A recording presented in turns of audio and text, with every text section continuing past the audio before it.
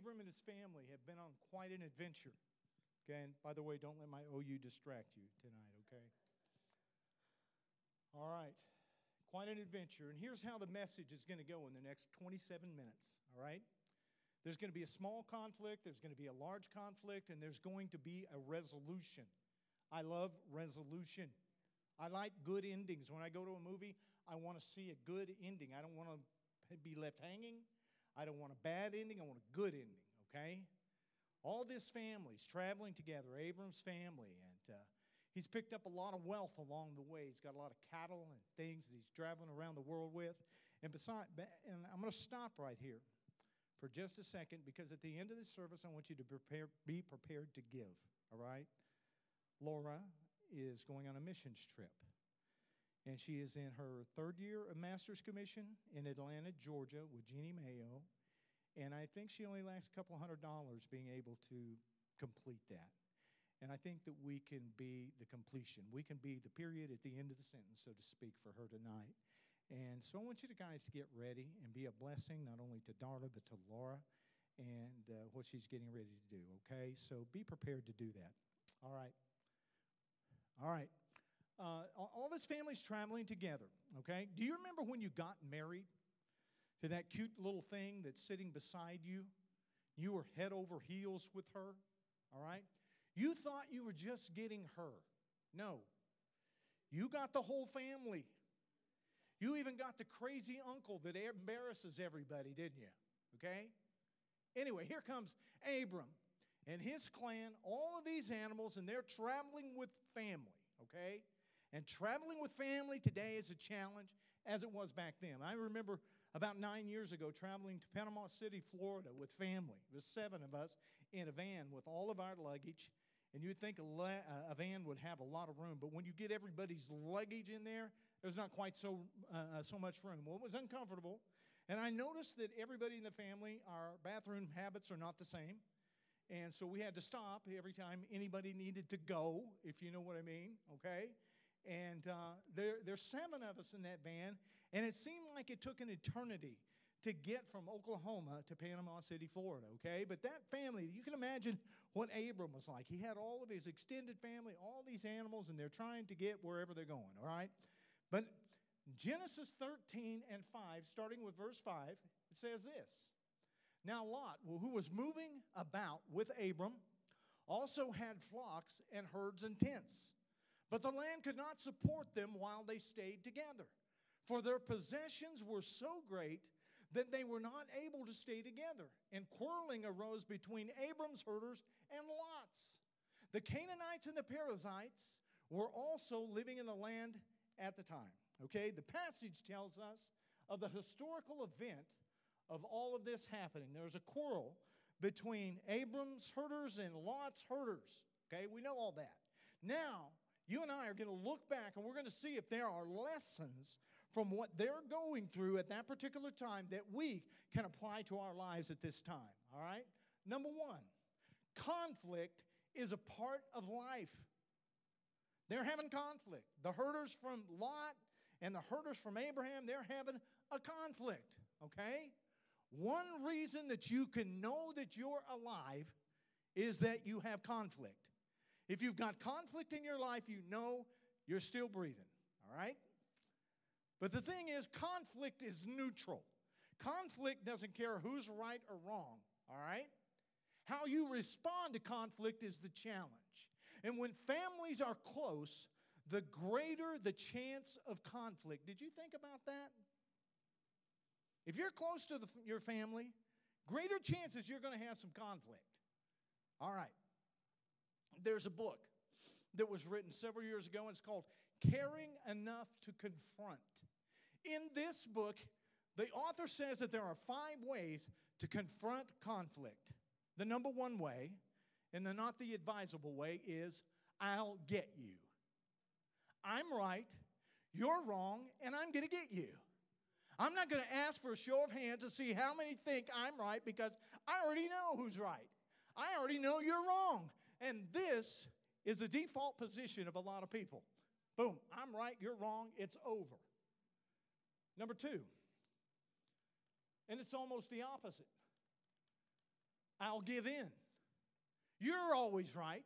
I'm always wrong. I'm going to go over here in the corner, curl up in the prenatal position. I'm going to eat a few worms because I deserve the degradation. The person who always gives in is not always helping the relationship. That doesn't always help. Number 3, I'll get out. I'm out of here. There was a couple in a church being honored for being married for 75 years. You have to be old to be married for 75 years. Okay. Got to be old to be married that long. The pastor asked them their secret for the longevity of their marriage.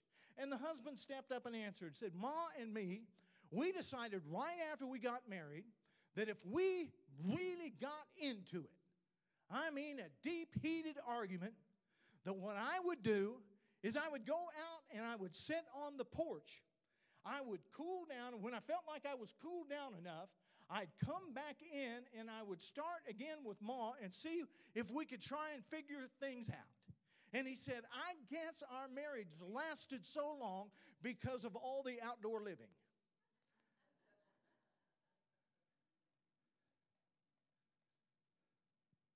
I'll just get out. Number 4, let's compromise. We're starting to get to the good ones, okay? Let's compromise. You give a little, and I'll give a little, okay? And then number 5, the which one that I believe is the most biblical answer to conflict is this. Affirm the person and confront the issue. Affirm the person and confront the issue. I usually do it much differently. I usually confront the person and affirm the issue. Who's the idiot that left the Diet Pepsi on the end table? You're going to leave a permanent ring on that thing. It's never coming out. I assassinate a person's character over 1 calorie. Jesus' style's a lot different than that. Here's the biblical model that he puts. John chapter 8. These real spiritual guys who are constantly trying to trip up Jesus are confronting a woman after being caught in the very act of adultery. You know, I don't really know how you catch somebody in the act of adultery unless you're pretty much a peeping Tom yourself. Got a problem with that. Nevertheless, they bring this woman and they stand her before Jesus. In John 8 and 7, it says, when they kept on questioning him, he straightened up and said to them, let any one of you who is without sin be the first to throw a stone at her. Again, he stooped down and wrote on the ground. I don't know what he wrote. It doesn't really matter. There's a lot of speculation of what he could have written there. Some people think that he was writing down the names of all of their girlfriends. But anyway, he bent over. And he wrote in the ground, verse 9, at this, those who heard began to go away one at a time. The older ones, maybe then the younger ones, until it was only Jesus left, with a woman still standing there. Verse 10, Jesus straightened up and asked her, woman, where are they? Has no one condemned you? No one, sir, she said. Then neither do I condemn you. And Jesus declared, go now and leave your life of sin. Jesus affirms the person and confronts the issue. These guys gathered around her didn't care anything about her. I don't even think they cared that much about the sin. It seems like they were caring more about tripping up Jesus than they do about finding her guilty. And Jesus said, guys, all right, go ahead and stone her, but only do it if you don't have any sin. They, one by one, old, young, drop their stones and walk away. Maybe when Jesus looks up, he sees an uneven circle of stones around him. And then in the concentric rings, the inner circle is gone, but there's a larger outer circle of people that are still standing there. Jesus is the woman standing in the middle. He says to her, who are those that condemn you? And I see her personally, nervously, looking around and saying, well, they're gone. No one, sir. I picture a smile coming across Jesus' face, and he says, me neither. Why don't you go on, but don't do this again? Genesis 13 and 8. So Abraham said to Lot, let's not have any quarreling between you and me, or between your herders and mine. You see what he's doing here? He's affirming Lot. Let's not have any quarreling, for we are close relatives. Is not the whole land before you? Hey, let's part company. If I go to the left, if you go to the left, I'll go to the right. If you go to the right, I'll go to the left. Wow, what a master negotiator. Lot looked around and saw the whole plain of the Jordan toward Zoar was well watered like the garden of the Lord, like the land of Egypt. This was before the Lord destroyed Sodom and Gomorrah. So Lot chose for himself the whole plain of the Jordan and set out toward the east. You see what Abram just did? He gave Lot first choice. We're close. You just choose first. So he gets to choose first. The two men parted company. Abram lived in the land of Canaan, and Lot lived among the cities of the plain and pitched his tents near Sodom. Now the people of Sodom were wicked and were sinning greatly against the Lord. The Lord said to Abram, after Lot had parted from him, look around from where you are to the north and to the south, to the east and to the west. All the land you see I will give to you and your offspring forever. I will make your offspring like the dust of the earth, so that if anyone could count the dust, then your offspring could be counted. Go walk through the length and the breadth of the land, for I am giving it to you. So Abram went to live near the great trees of Mamre at Hebron, where he pitched his tents. Number 2, Abram confronts the issue by affirming Lot. Abram says to Lot, you choose first. The choices we make will make all the difference in our lives down the road. God will let you make the choices, but choose right. Your generosity with your money, your time, your insights down the road are going to be an active offense.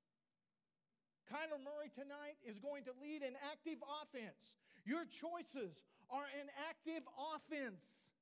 Generosity sets a tone. When you have generous people in the room, it changes the atmosphere. You remember the woman who walked in the room and began to anoint Jesus with the alabaster box of anointing? He poured it out on her feet, upon his beard, upon his head, all of that, and it ran down. And what it changed in the room, her generosity changed the atmosphere completely. It was different. And when people are in a room and they are givers together, it changes the atmosphere. Oh, wow. Generosity is generational. I believe Dana's daddy passed it down to his daughter. Your parents are generous, you'll probably be generous. It's the way business is done. Generosity says you choose first. It's like the fruit of the Spirit. You have love, you've got patience, you've got kindness, you've got peace. But I like the tagline in that scripture where it says, against such there is no law. Oh, that guy over there has got too much generosity.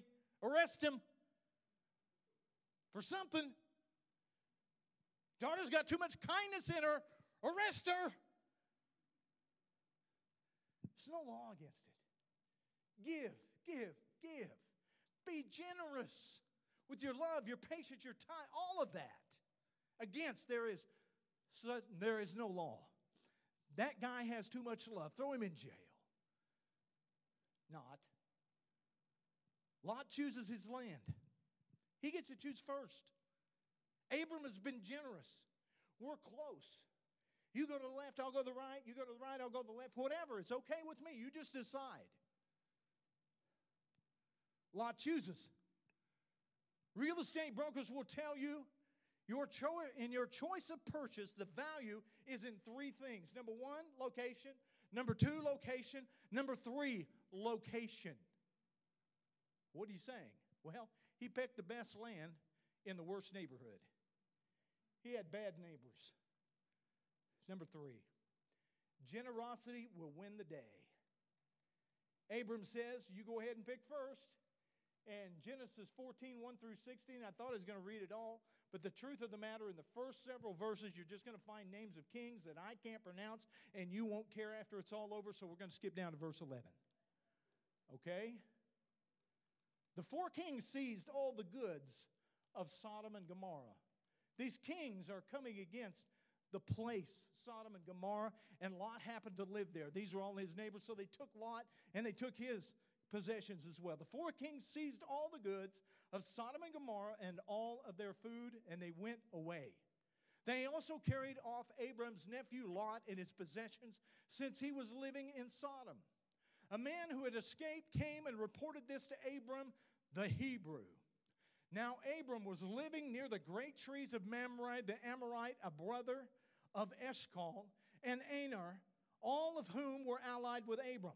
When Abram heard that his relative had been taken captive, he called out the 318 trained men born in his household and went in pursuit as far as Dan. During the night, Abram divided his men to attack them, and he routed them. Pursuing them as far as Hobath, north of Damascus, he recovered all the goods and brought back his relative Lot and his possessions together with the women and the other people. Wow. That's the kind of big brother I want, or uncle that I want in Lot's case. Number 4, and I read all that to make this statement. I can fight with you, and I can fight for you. And a great theme in these passages that I've been reading to you tonight is this: Abram is always for his nephew Lot. Always.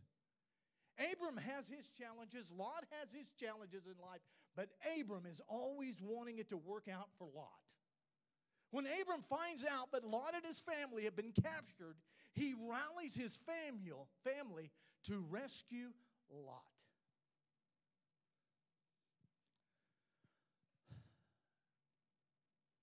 I remember when I was a kid. I don't remember just exactly how old, but it was a Sunday night.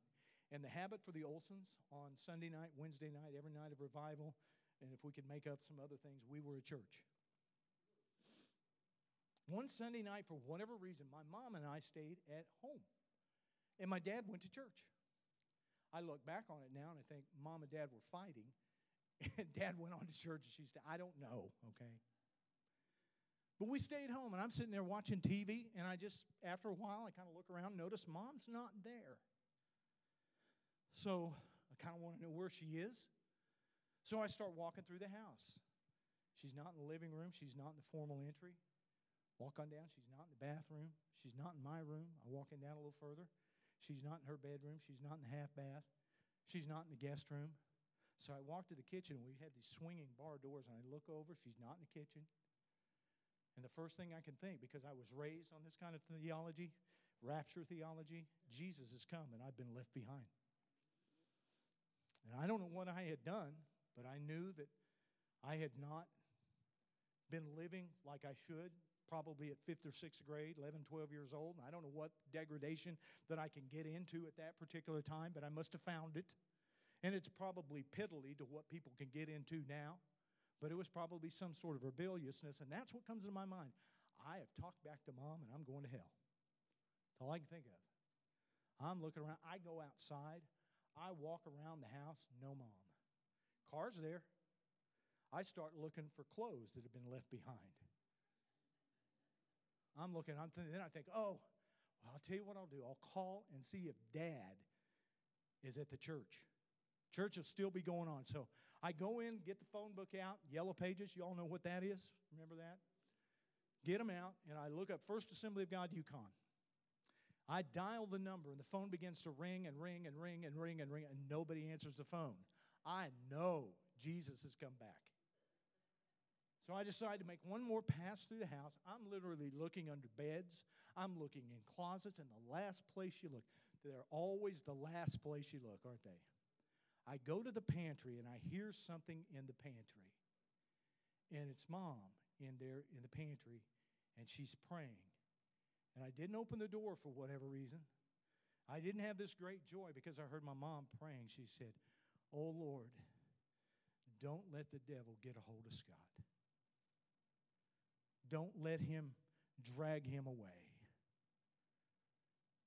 Lord, I want him to be with me in heaven one of these days, so don't let him go backwards. Don't let him backslide." She was fighting for me. During everyday life, she was fighting against me, it seemed like. Is that possible? To fight against someone and then always also fight for them? I guess that's kind of what Jesus does, isn't it? We're fighting against him all the time, trying to not maybe do what he wants us to do, but yet he's still fighting for us at the same time.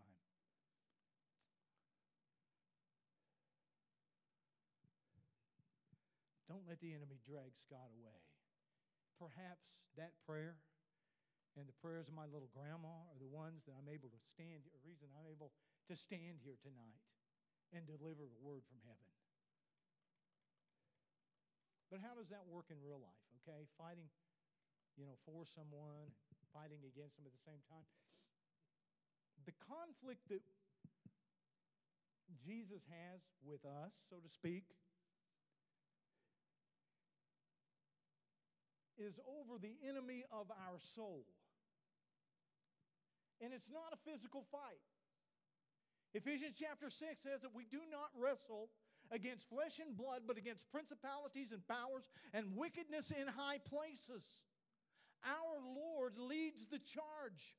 Our Lord is generous beyond measure. Galatians 5, God demonstrates His love for us in this while we were still sinners. Golly, I get that. I don't understand. It confuses me. I'm still a sinner, and He's fighting for me. Trying to be my own God, trying to make my own choices, and Jesus takes the hit.